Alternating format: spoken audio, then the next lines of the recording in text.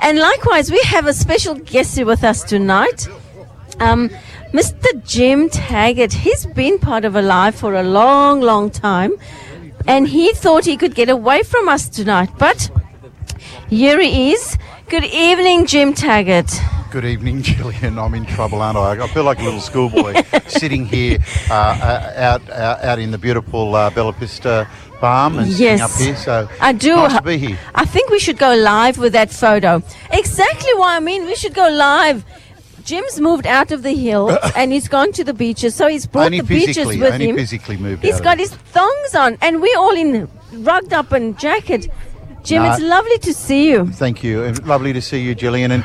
And can I just say, before I know you're going to ask me, but congratulations on your continued success at 90.5. It's I was very fortunate to just to say to your listeners, I spent 5 fantastic years there, and it was a highlight of my life living in the hills. The people who had shows, all the various different shows, and the quality of people, and it was just a wonderful experience. And congratulations on taking it further.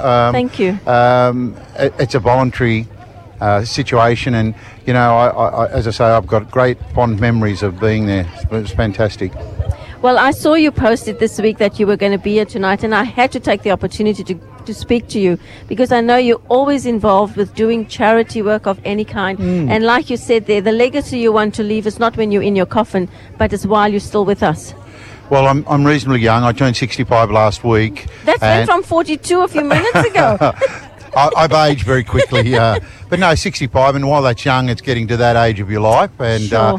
You think about your own children and your grandchildren. We're very fortunate; we have 10 grandchildren, and Wow.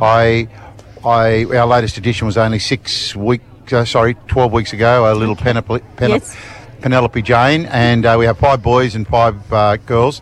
But you reflect about what's important and continue, and what you want your children to teach their children and your grandchildren, and you think, how can you make their lives a better place, and what values can you teach them? And That's it becomes more pronounced as you get older. Yes. Yeah. So you're still very actively involved in the hills area. In the hills and lots of other places, and other Gillian. places. Yeah. So what does this particular event for you mean to you? Well, I think one of the things, Madam Mayor, or Dr. Michelle Byrne, and I were sitting in her office and were throwing around ideas, and there's this probably naive assumption that poverty and people's challenges don't exist in the hills, because it's middle class, aspirational, has all of those things, high levels of people with degrees and private schools and a whole range of things, and yet when you look at things, that's not the case. There is a percentage, and a growing percentage, of people requiring help, and your life can be fantastic. It's like the weather, it can be fantastic in the morning and just change so dramatically in the afternoon. And I'm often I've been involved with the Salvation Army. I'm a Catholic, but I've been involved with the Salvos for probably 35 years, and I love their philosophy of getting in and rolling their sleeves up and helping people. And I try and take that on in my own life about saying, well, not to be judgmental, to say, well, this has happened, how can we make that life better for that person? Because I think we've all been helped in our lives at various stages. And you never know when your life can change itself either. Absolutely.